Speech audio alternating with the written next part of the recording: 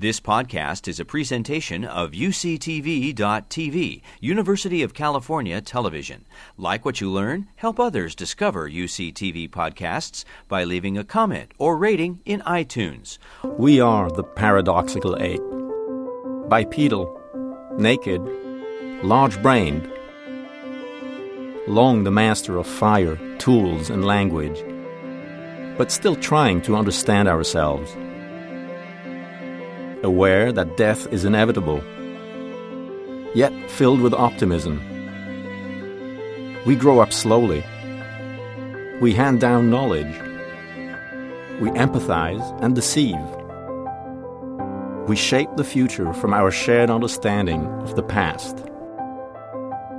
CARTA brings together experts from diverse disciplines to exchange insights on who we are and how we got here. An exploration made possible by the generosity of humans like you.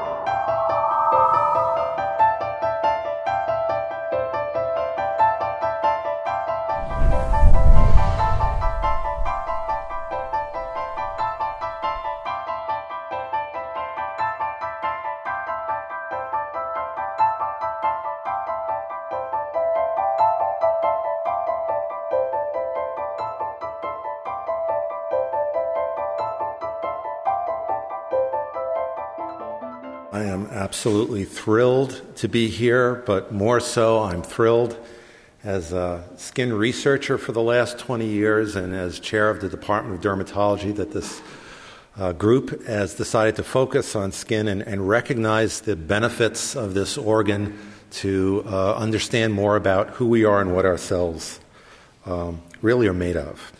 And of course, the first picture I'd like to do is to show a couple different hands than we have in our cover. And these are the types of hands we like to look at, the type of skin we like to look at. And we have impressions about ourselves and our health that's really dictated by the skin. Now, of course, we recognize ourselves by our skin, and that's the most obvious function of all of what the skin is. There's no doubt that this is a different species, perhaps a chimp.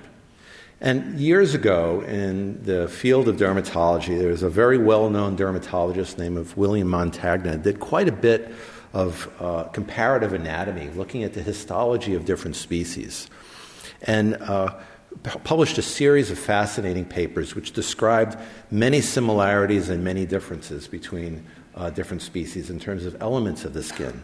And perhaps what was most interesting about this work is that this focus of those papers were really specifically to try to understand more about ourselves by studying skin because of primates, because at the time it was easier for him to get primate skin than it was for him to get human skin. We also have more rare disorders that, and somehow perhaps emphasizes our common origin evolutionarily. On the left is an unfortunate gentleman in China with something called a large hairy congenital nevus. And on the right is a primate that has alopecia. And you wonder if there's some convergence here when you look at these types of photos. And then our government and in the technology-rich world around us exploits the skin for many things that you may or may not be aware of. And this is an image that shows assessing blood flow and temperature in skin of individuals in an airport. And it's used actually as a covert lie detection system to look for people who might be flushing, nervous. And it's also used during disease outbreaks for disease surveillance. This was particularly prevalent during the SARS epidemic, trying to pick people who might have a fever out of a crowd. So the skin has been exploited by many, many different ways just from the outside. Sometimes looks can be deceiving. And the skin can fool you, and we take it for granted in terms of what's going on underneath there.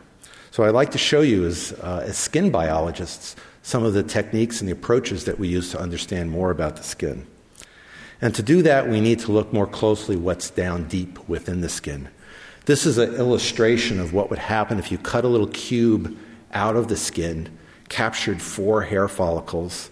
The top here is the surface of the skin, and as we look below the surface, we see many, many different cell types. In fact, this is probably the most complex organ that we have in our body, with blood vessels, nerves, endocrine functions. It can sweat, it can produce oils, it does all of this, and it must do it in a way that protects itself from the outside environment. And as we look more closely, we see wonderful things going on in these different cell types within the skin. On the right here is a time-lapse photography of a live hair follicle showing how the cells are constantly in motion, constantly differentiating, actually regenerating the organ over and over again. And much of what we've learned about basic developmental biology, about stem cells, comes from studying some of the phenomenal interactions that cells undergo in this simple little thing of a hair. Another way to look at the skin, instead of cutting through the skin vertically, is to cut across the top of the surface of the skin horizontally.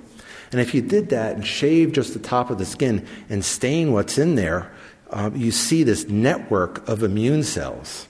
These are called dendritic cells, and our entire surface of our skin is covered by this net of cells that's interacting with the outside environment.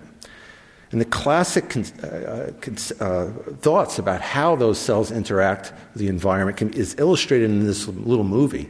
Maybe some of you have seen this. This actually was a film made in the 1950s. And it was really the dawn of our understanding of host immune defense and how immune cells work.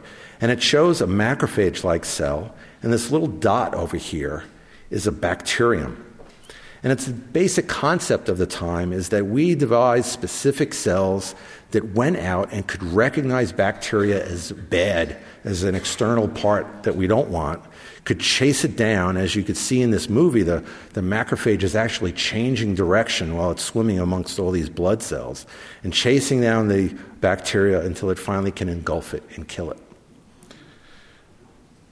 Well, what we learned about 20 years ago now is that our system that our skin uses to defend against the outside environment is more than just specific cells that are tracking down bacteria, but that our skin surface also produces natural antibiotics. We've named these AMPs, or antimicrobial peptides.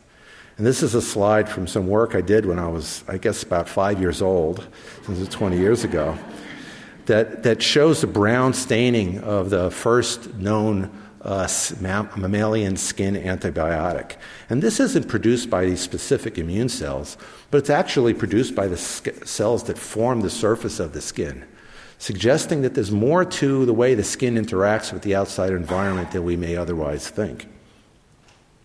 In fact, I want to show you an example of a wonderful experiment that demonstrates just how important those surface antibiotics are to us. And on one side here, you see a picture of an agar plate. And the way this experiment is done is the investigator very carefully washed the surface of her hands, touched a bacteria, and in one case, the bacteria is Staph aureus. That's a bacteria that normally can make infections on the skin. We know it's dangerous to our skin. And if you touch those bacteria, wait a few minutes, and then go back later and touch a plate, you see that the bacteria were able to live on the surface of the skin. That's why the fingerprints show up. All those little dots are the bacteria that lived on the surface of the skin and that got transferred to the plate.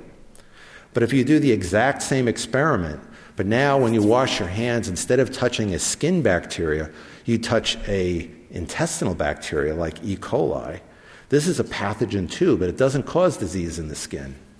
You see that when you go back later and touch your fingers to a plate, all the E. coli are dead. So this is a great example that somewhat explains certain diseases. It explains why Staph aureus can be a disease-causing organism on skin because it survives, and why E. coli is never found as a disease-causing organism in the skin situation, because the skin makes specific antimicrobials. What's particularly interesting about this experiment, though, is the all-important control. And as scientists, we love controls. And that is to do the same experiment but have sterile surgical gloves on. So you see what happens. When you have sterile gloves on, you touch Staph aureus and wait a while and touch your glove glove-covered bacteria on the plate. Some of the Staph aureus survived, but they're not doing so well. They actually missed the fact that they were on the surface of our skin.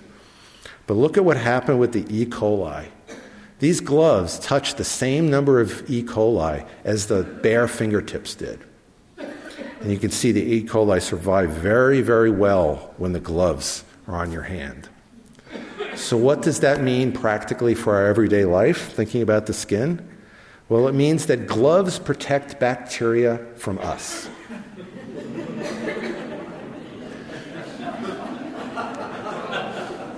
Particularly bacteria that cause intestinal diseases. And you should think about that when you go through the cafeteria line.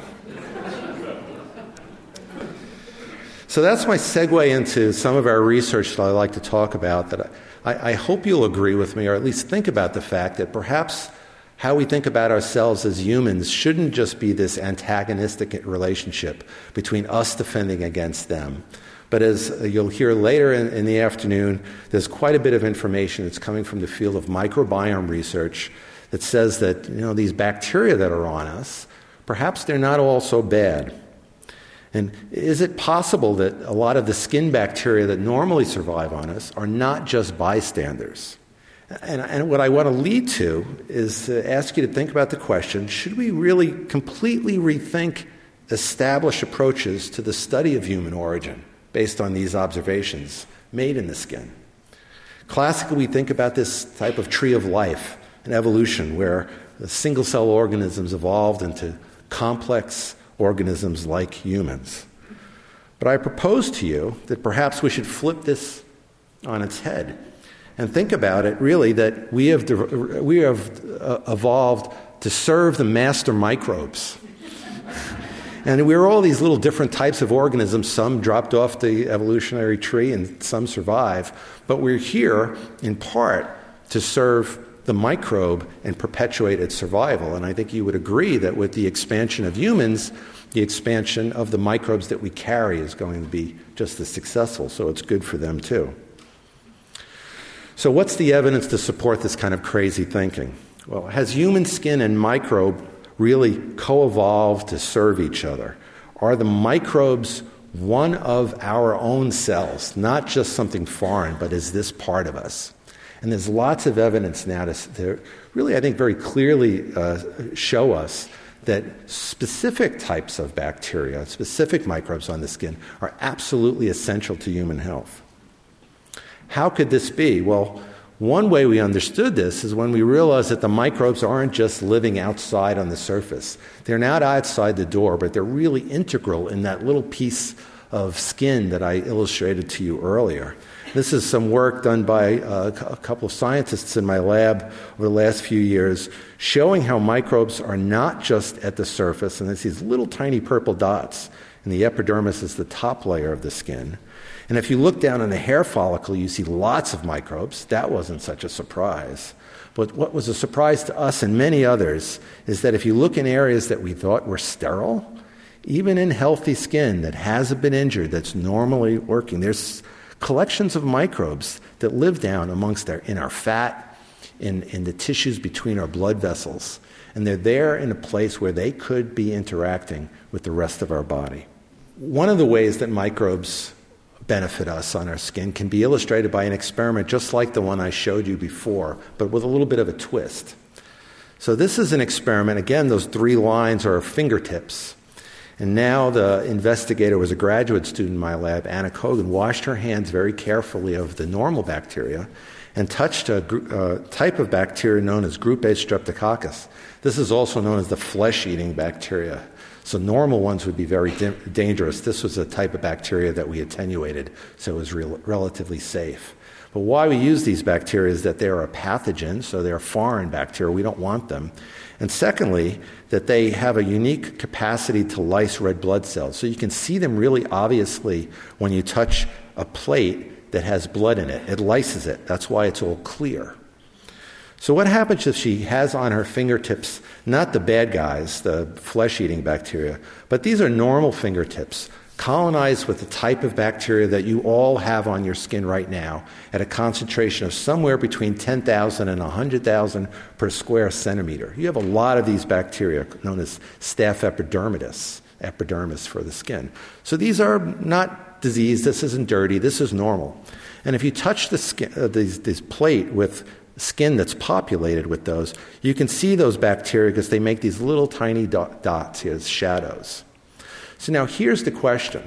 What happens if Anna, instead of washing her hands really carefully before touching the flesh-eating bacteria, just had let the normal bacteria survive on her skin, the healthy type of bacteria? Well, this is what happens. She touched the same amount of bacteria as on the far right here. But now, in this case, with your healthy bacteria there, it's fighting, it's helping you resist the flesh-eating bacteria. And she's gone on to actually identify new antibiotics from these types of bacteria. And there are many hundreds of new antibiotics that can be discovered just within our own ecosystem on our surface of the skin. Another way the bacteria control us is they influence how much of a rash, how much inflammation you can have. And this is a very dramatic experiment, again, using this model of the skin cartoon that shows if you cut your skin or scratch your skin and it's absolutely sterile and you have no bacteria on it, the amount of swelling and redness and scaliness is much, much greater than if the skin has a normal microbiome. And you can see that here in this microscopic image, how thick a sterile wound is as opposed to not infected, but a normal skin wound with a normal microbial community. So the microbes are defending us against flesh-eating bacteria. Some microbes are controlling our immune system. And this is some very recent work that we've done to look at a very common type of disease known as atopic dermatitis. There's a picture of a child in the corner here on the bottom with a complication of this disease. It's a type of eczema, and these patients, unfortunately, very often get staph infections. That was that bacteria that we showed you in the glove experiment. And when you look at normal population, this is several thousand samples, most of the normal bacteria on healthy individuals produce these antibiotics that kill staphylococcal disease-causing bacteria. But in patients with eczema, there's very few, actually, of the normal type of bacteria. They're displaced by another bacteria. It's neither disease-causing nor normal. It's kind of inert. It doesn't do us any good. And when that happens, these individuals then start to get staph infections. We saw a very, very strict correlation between the capacity to get a staph infection and whether or not you had these bacteria. So what can you do with this type of realization? Well, you can try to help people, which is ultimately why we do our research. And this is showing an experiment. This is the beginning of a large clinical trial we're doing in a number of cities. This is now 8 patients, but kind of show you what happens. This is the average result.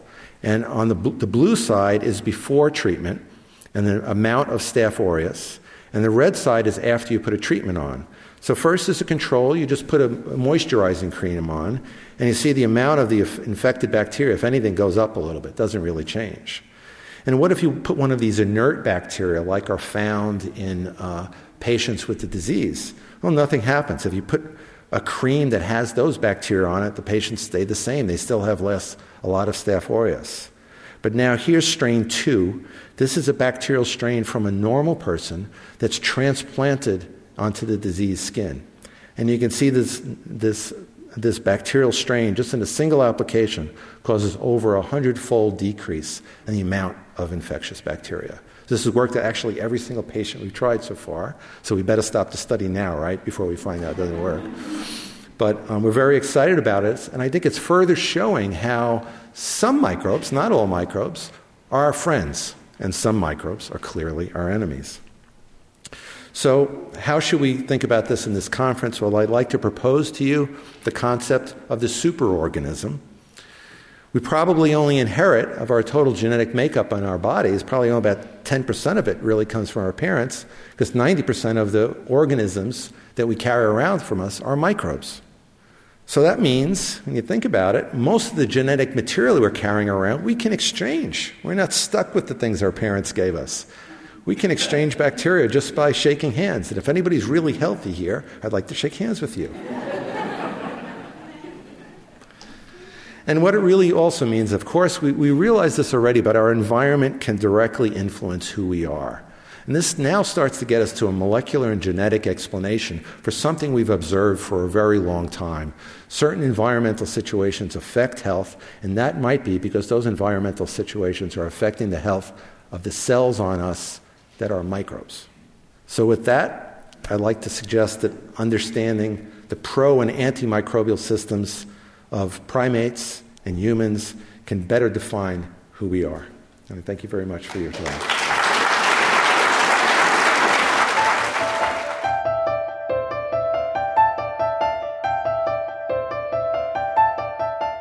Today's talk, what I'm going to discuss really are properties of human skin that support thermoregulation.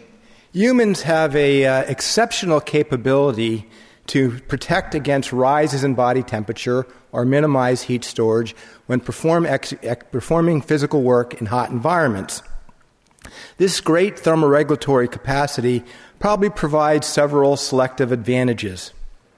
One, and these have been pointed out by Dr. Dan Lieberman, that in early hominins, that the ability to forage safely during peak heat times allowed them to gather food where the hunters that would use the humans as prey basically had to sit and use behavioral thermoregulation because they couldn't do muscular work in the heat of the day. Another potential selective advantage is that some humans may have participated in persistence hunting. This required them to perform at a fairly substantial metabolic rate for extended durations, to move animals probably of larger size and maybe herbivores for extended periods of times until these animals suffered high body temperatures and succumbed from heat stroke and thus then became food for the hunters. So the question really arises then, why can humans thermoregulate in hot conditions while foraging and hunting? Now remember, we're talking two things, the skin for thermoregulation, but also somehow the skin not only dumping the heat, but also maybe participating in the ability to sustain exercise. So humans can do this because they have really, from a thermoregulatory point of view, two unique features. The first is the ability to regulate a steady state core temperature during physical exertion. That's pretty much dependent on the metabolic rate and reasonably independent of the environment. We won't talk much about that today, but that's very much made possible by the skin's capacity to support very high heat loss. Now, what I've done here is I've constructed a table that I'm going to address in the subsequent slides, factors that support high skin heat loss. If you look on the left here where we have the different factors, you'll notice that four of these obviously relate to heat exchange. Upright posture, which I'll explain, skin blood flow, sweating, and large surface area. Now, these provide certain advantages, but on the other hand, as I'm going to show you a little later, they provide also problems for the body, particularly cardiovascular in nature. And there's properties of the skin or organs within the skin that help offset these disadvantages, such as sodium reabsorption and several different reflexes, which I'll talk. So, the skin can provide large heat exchange, but it also can present problems when trying to perform sustained work in the heat. Let's talk first about upright posture. The advantages of an upright posture are fairly obvious. First of all, you have a smaller surface area exposed for solar radiation. As a result of that, you don't absorb the solar radiation as much, so you have less of environmental heat stress. Second, not as obvious, if you're upright and your skin's exposed and I'm locomoting and moving forward, I'm going to have more air movement across my skin than if I was hunched over. And as a result of that, I improve both the convective and evaporative heat capacities, or the abilities for heat loss. And third, bipedal locomotion also results in lower efficiency, so a lower metabolic rate and rate of heat production to be dissipated. Now, before I go on, I'm just going to give some very basics of heat balance. When an individual performs physical exercise, the amount of heat they produce is proportionally to how hard they exercise. Because when muscles contract, only roughly 20% of that energy goes into contractile shortening. The remaining 80% is heat that needs to be dissipated by the body. Now, I showed the brain here because as the body stores heat, unfortunately, there's a lot of myths that humans have selective brain cooling. They don't.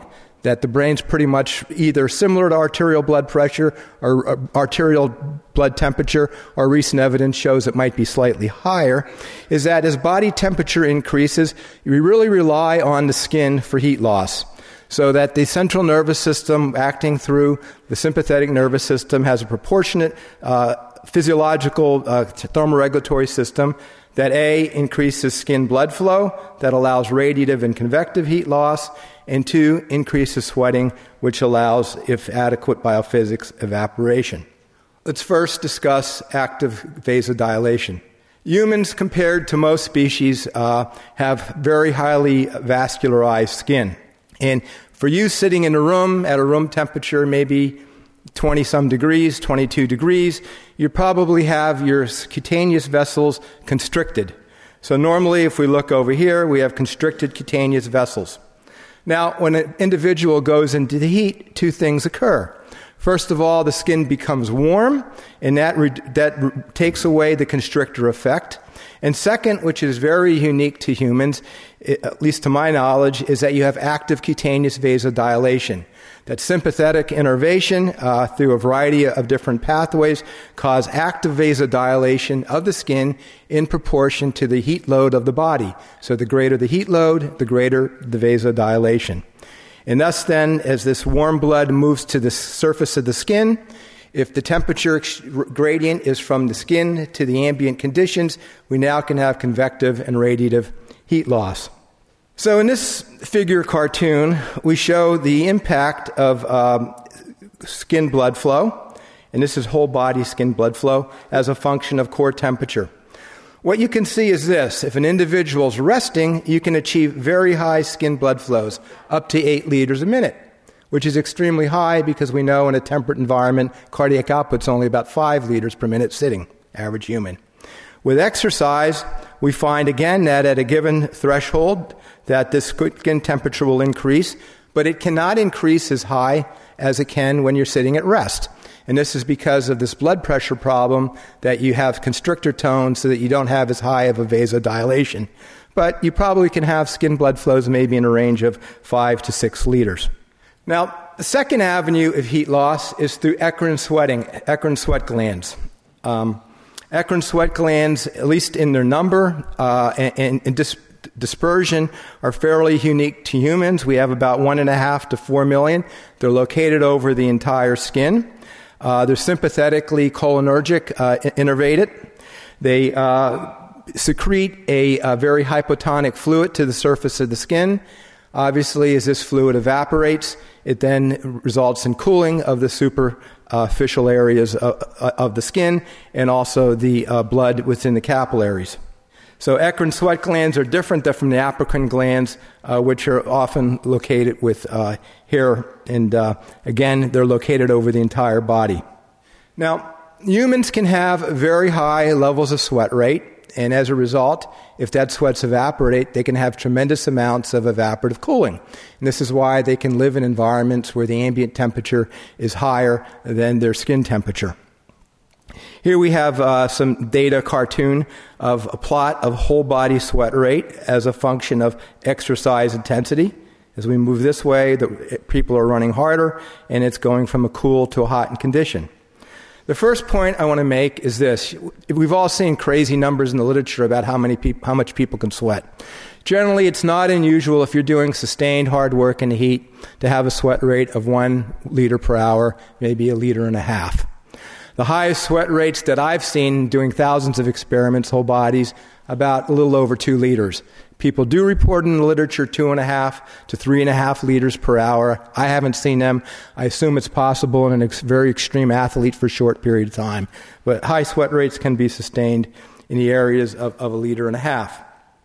Now, when you have these high rates of water flux, you have to remember that the sweat comes from the interstitial fluid, which comes from the plasma. So as you sweat, you're going to decreasing water in your plasma, in your interstitial space, and your extracellular fluid volume.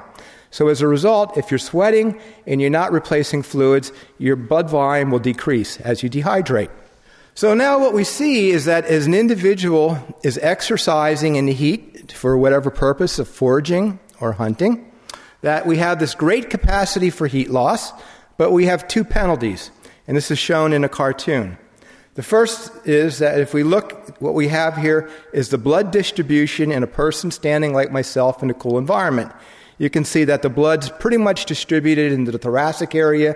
It's easier to return blood volume to the heart so that you can sustain cardiac output or how much blood flow goes per unit time. Now, with heat stress, you have two things that occur first. One is you have the increased skin blood flow, but what I also didn't mention, if the superficial veins become warm, they become compliant. So the blood sits in the periphery. This means that the blood's not in the thoracic area. It's more difficult to return to the heart, reduces filling, and makes it more difficult to sustain cardiac output while simultaneously performing exercise. So one, the displacement. Two, the second problem is that, as I had told you, that if you decrease your total body water and dehydrate, your liquid portion of your blood decreases, so your plasma volume, your blood volume reduces. All at the same time is when I'm standing upright, so I have to work against gravity to perfuse the brain, and I'm exercising and have to perfuse skeletal muscles. So this really causes a conundrum in terms of the human body. Well, the skin helps to address this, and I'm going to give several ways that it does this. First of all, not only do eccrine sweat glands secrete hypotonic fluid, but they have the ability to reabsorb sodium. That basically you have a reabsorption duct. So that as the sweat comes down, that humans can reabsorb sodium. And how much sodium they can reabsorb depends on how well they're acclimatized to the heat. Here's some data that shows local sweat rate over an area of skin and the sodium concentration in the secreted sweat in people that are unacclimatized to the heat, people that live in Boston in the wintertime, and people that are acclimatized in the heat, people that live in Atlanta, where I live currently, in the summertime. And what you can see that obviously the higher the sweat rate, the less efficient the active transport is because the sodium's moving by and you can only take up so much. But with acclimatization, you can greatly reduce the amount of sodium in the sweat. And in fact, you can basically have a third less sodium in the sweat after acclimatization. So it may not be unusual at all to see sodium in secreted sweat, unacclimatized person, maybe 50, 60 milliequivalents, and 20 milliequivalents. Well, this is important because this sodium that's reabsorbed goes back into the interstitial, into the plasma, and into the extracellular space. And when we look at the extracellular fluid space, the volume in that space is very much dependent on sodium concentration. That's the primary cation that's the difference between the intracellular space. So as we absorb sodium into back into our plasma, our extracellular sodium concentration increases, and this results in an osmotic gradient that causes you to pull water from inactive muscle, where water is plentiful. So this retention of sodium then allows the inactive muscle to act as a reservoir. So this is a way that you can defend your blood volume or your plasma volume by moving water throughout the body. So it's very important because at a given level of dehydration, plasma volume would be reduced less. Now, what's also not as obvious, and it's being much more well understood lately, is that skin provides sensory information that supports thermoregulation. And just simplistically, I'm going to call these cold receptors, warm receptors, and mechanical receptors. But through these receptors, we can sense wetness, and we also can sense thermal comfort or thermal sensations. The wetness sensation, I'm going to show you in a minute, is very important because as the skin's wet, that means that skin's not evaporating. That helps you basically reduce your sweating rate so you have less wasteful sweating to defend your body water. And thermal sensations are extremely important. Is that A, they drive behavioral thermoregulation. Skin temperature, skin wetness, as well as heart rate are what drive that.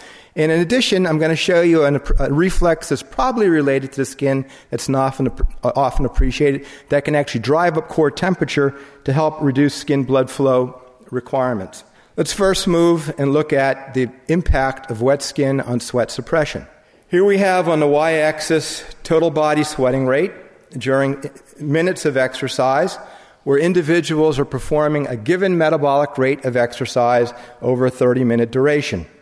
One time they're not acclimatized to the heat, and the other time they're acclimatized. During this period of time, the investigators are continually ramping up humidity. So here in the beginning, it's dry, and here at the end, it's very humid. It keeps getting more and more humid. First thing is that you can note that if humans acclimatize to the heat, they can have a much higher sweating rate. So you see the much higher sweating rate in acclimatized individuals. But second, and very important, is that you can see that as the humidity increases, the sweating rate decreases, whether they're unacclimatized or not.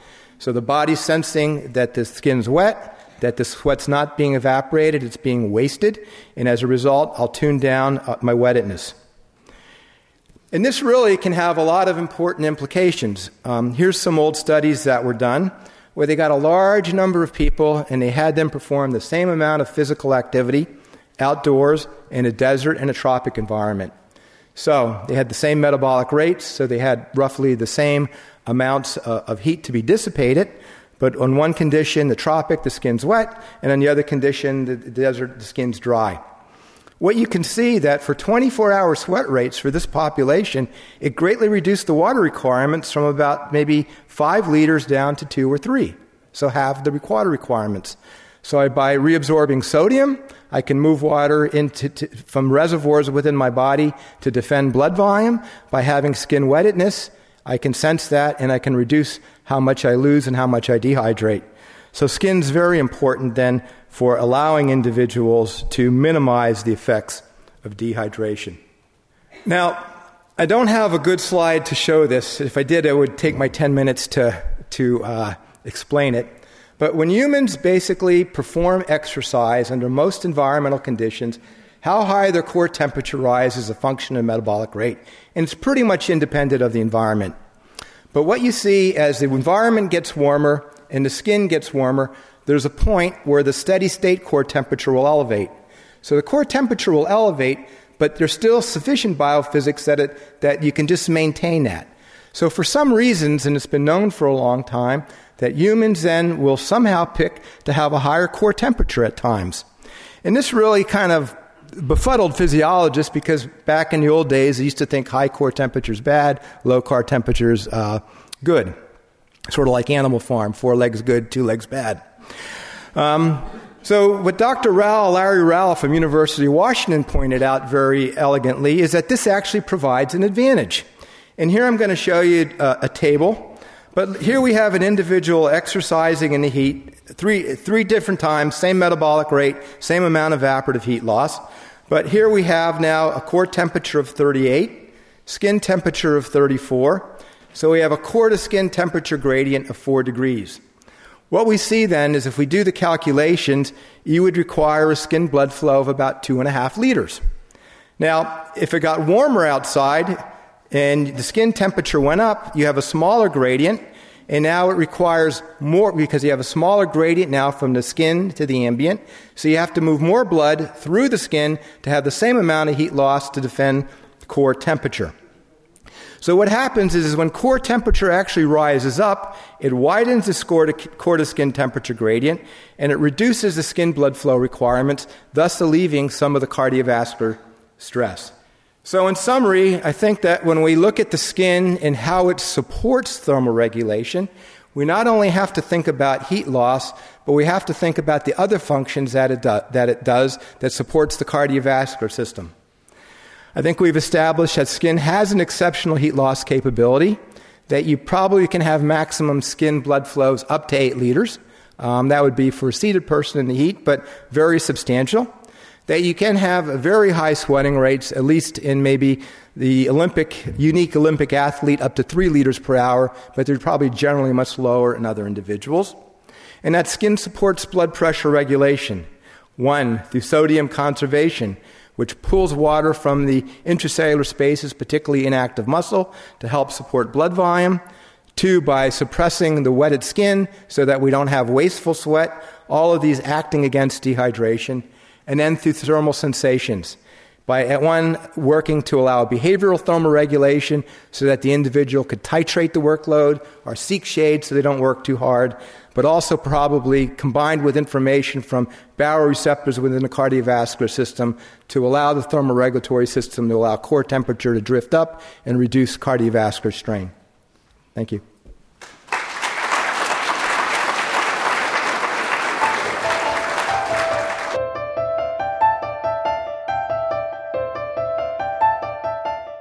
So as we all know, mammalian skin is decorated with diverse appendages, including mammary glands and hair follicles with their associated sebaceous glands, and apocrine glands, which are found in hair follicles mainly in the axilla regions in humans, and also eccrine sweat glands, which play an extremely important regulation in human thermoregulation.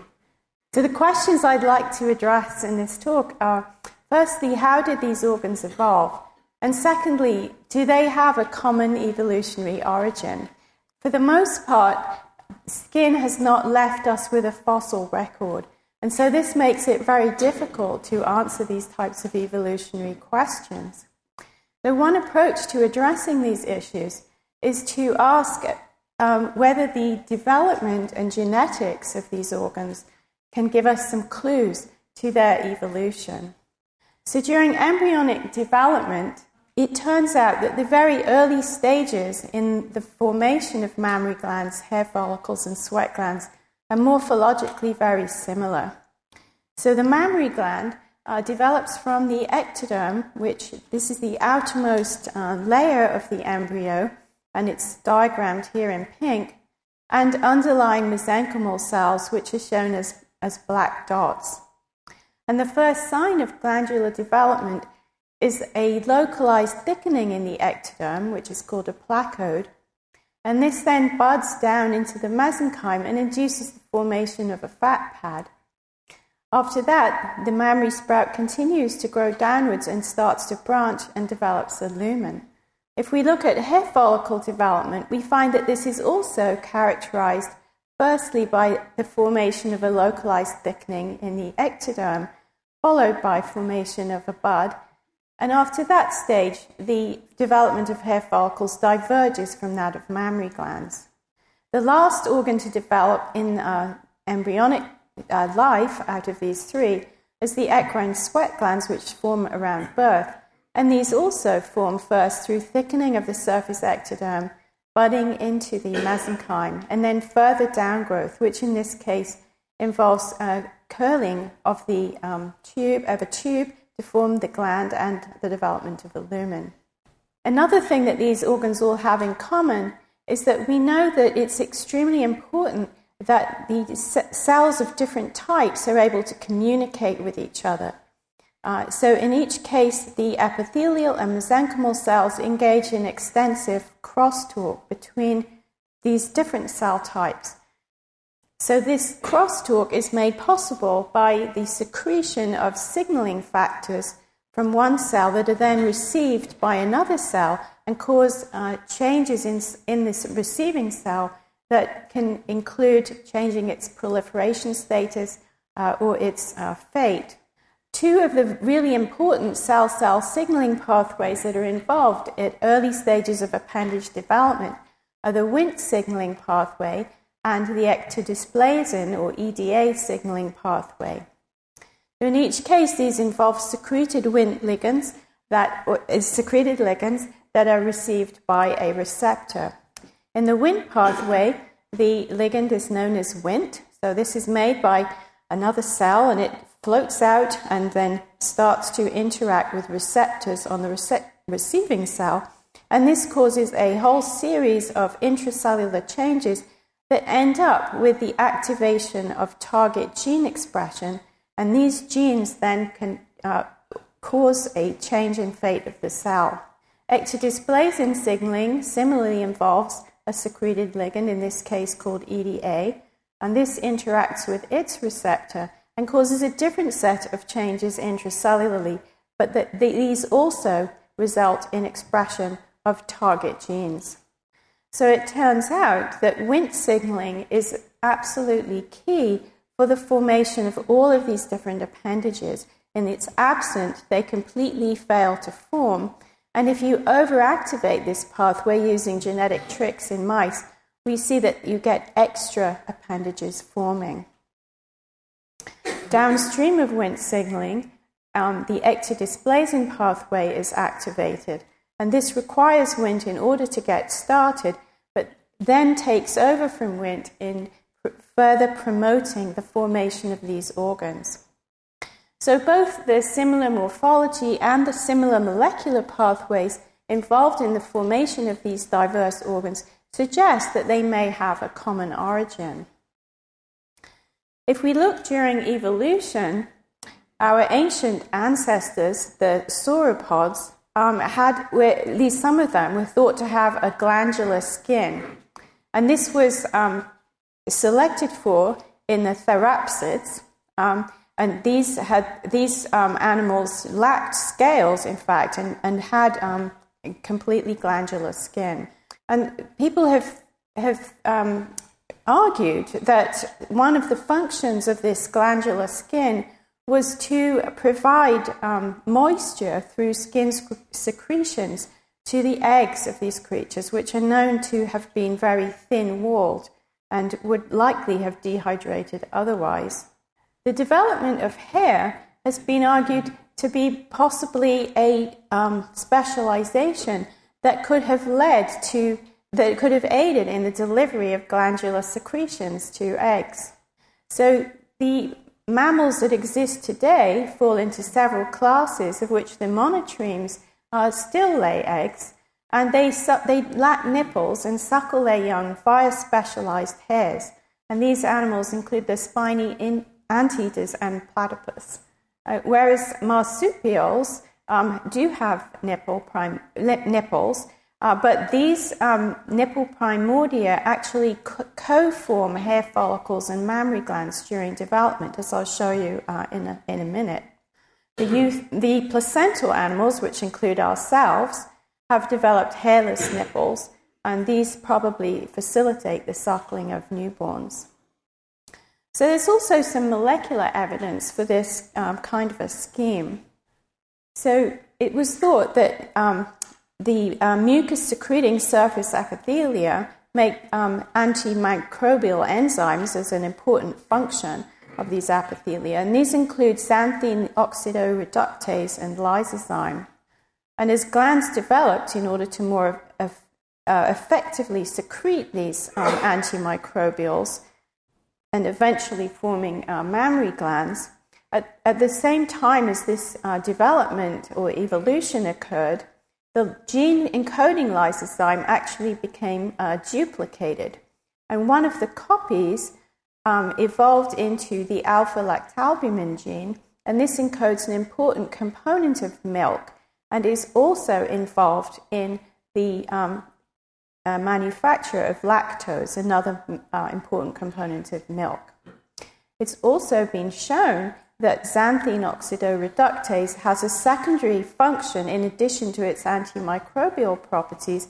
It's also important in encasing fat droplets in milk and allowing their secretion. So these enzymes seem to have adopted additional functions that allow them to help in milk production. Another piece of evidence that for a common origin for mammary glands and hair follicles came, as I already mentioned, from studies of marsupial mammary development. So in marsupials, the nipple develops, as I mentioned already, from a thickening in the ectoderm, and this elongates and develops two types of sprouts, a primary sprout and secondary buds.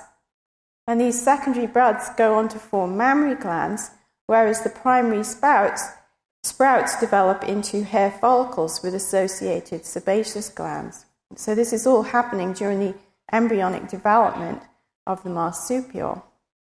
And at the last stage of development, the nipple actually everts, and it retains these sebaceous glands and, of course, the mammary glands, but the hair follicles degenerate in most marsupials.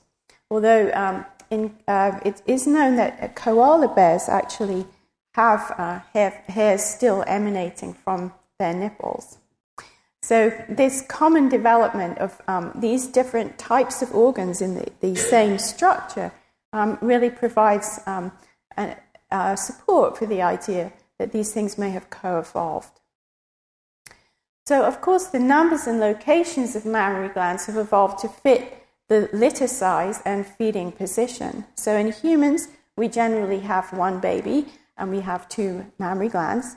The babies, we usually hold our babies to our chest, and that's where the mammary glands are located.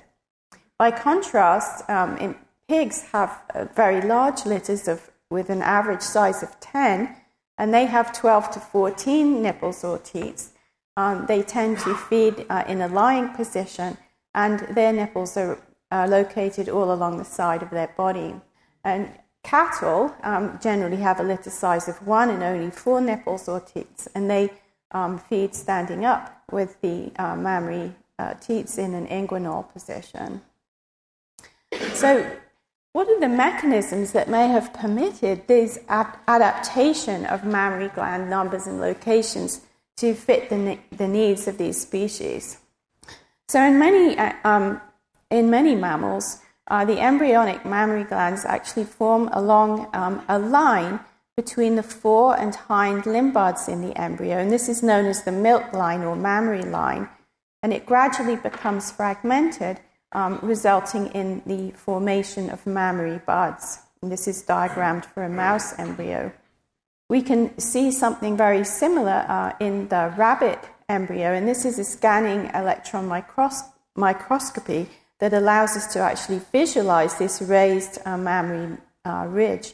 And this can also be seen in human embryos. So as I mentioned, the Wnt signaling pathway plays key roles in the initiation of mammary gland development. So there's no mammary development without this signal, and if we overactivate it, you can get extra mammary glands. And we can visualize this nicely by looking at one of the Wnt ligands called Wnt10b, and here we're using a technique called in situ hybridization to look at where the Wnt10b mRNA is being made, and this appears as a reddish-brown stain. So we can see this stains all along the milk line and is elevated in the developing mammary buds. And interestingly, in mice which lack a secreted inhibitor protein, which would be expected to result in excess Wnt signaling, we find that these develop extra nipples and extra mammary glands.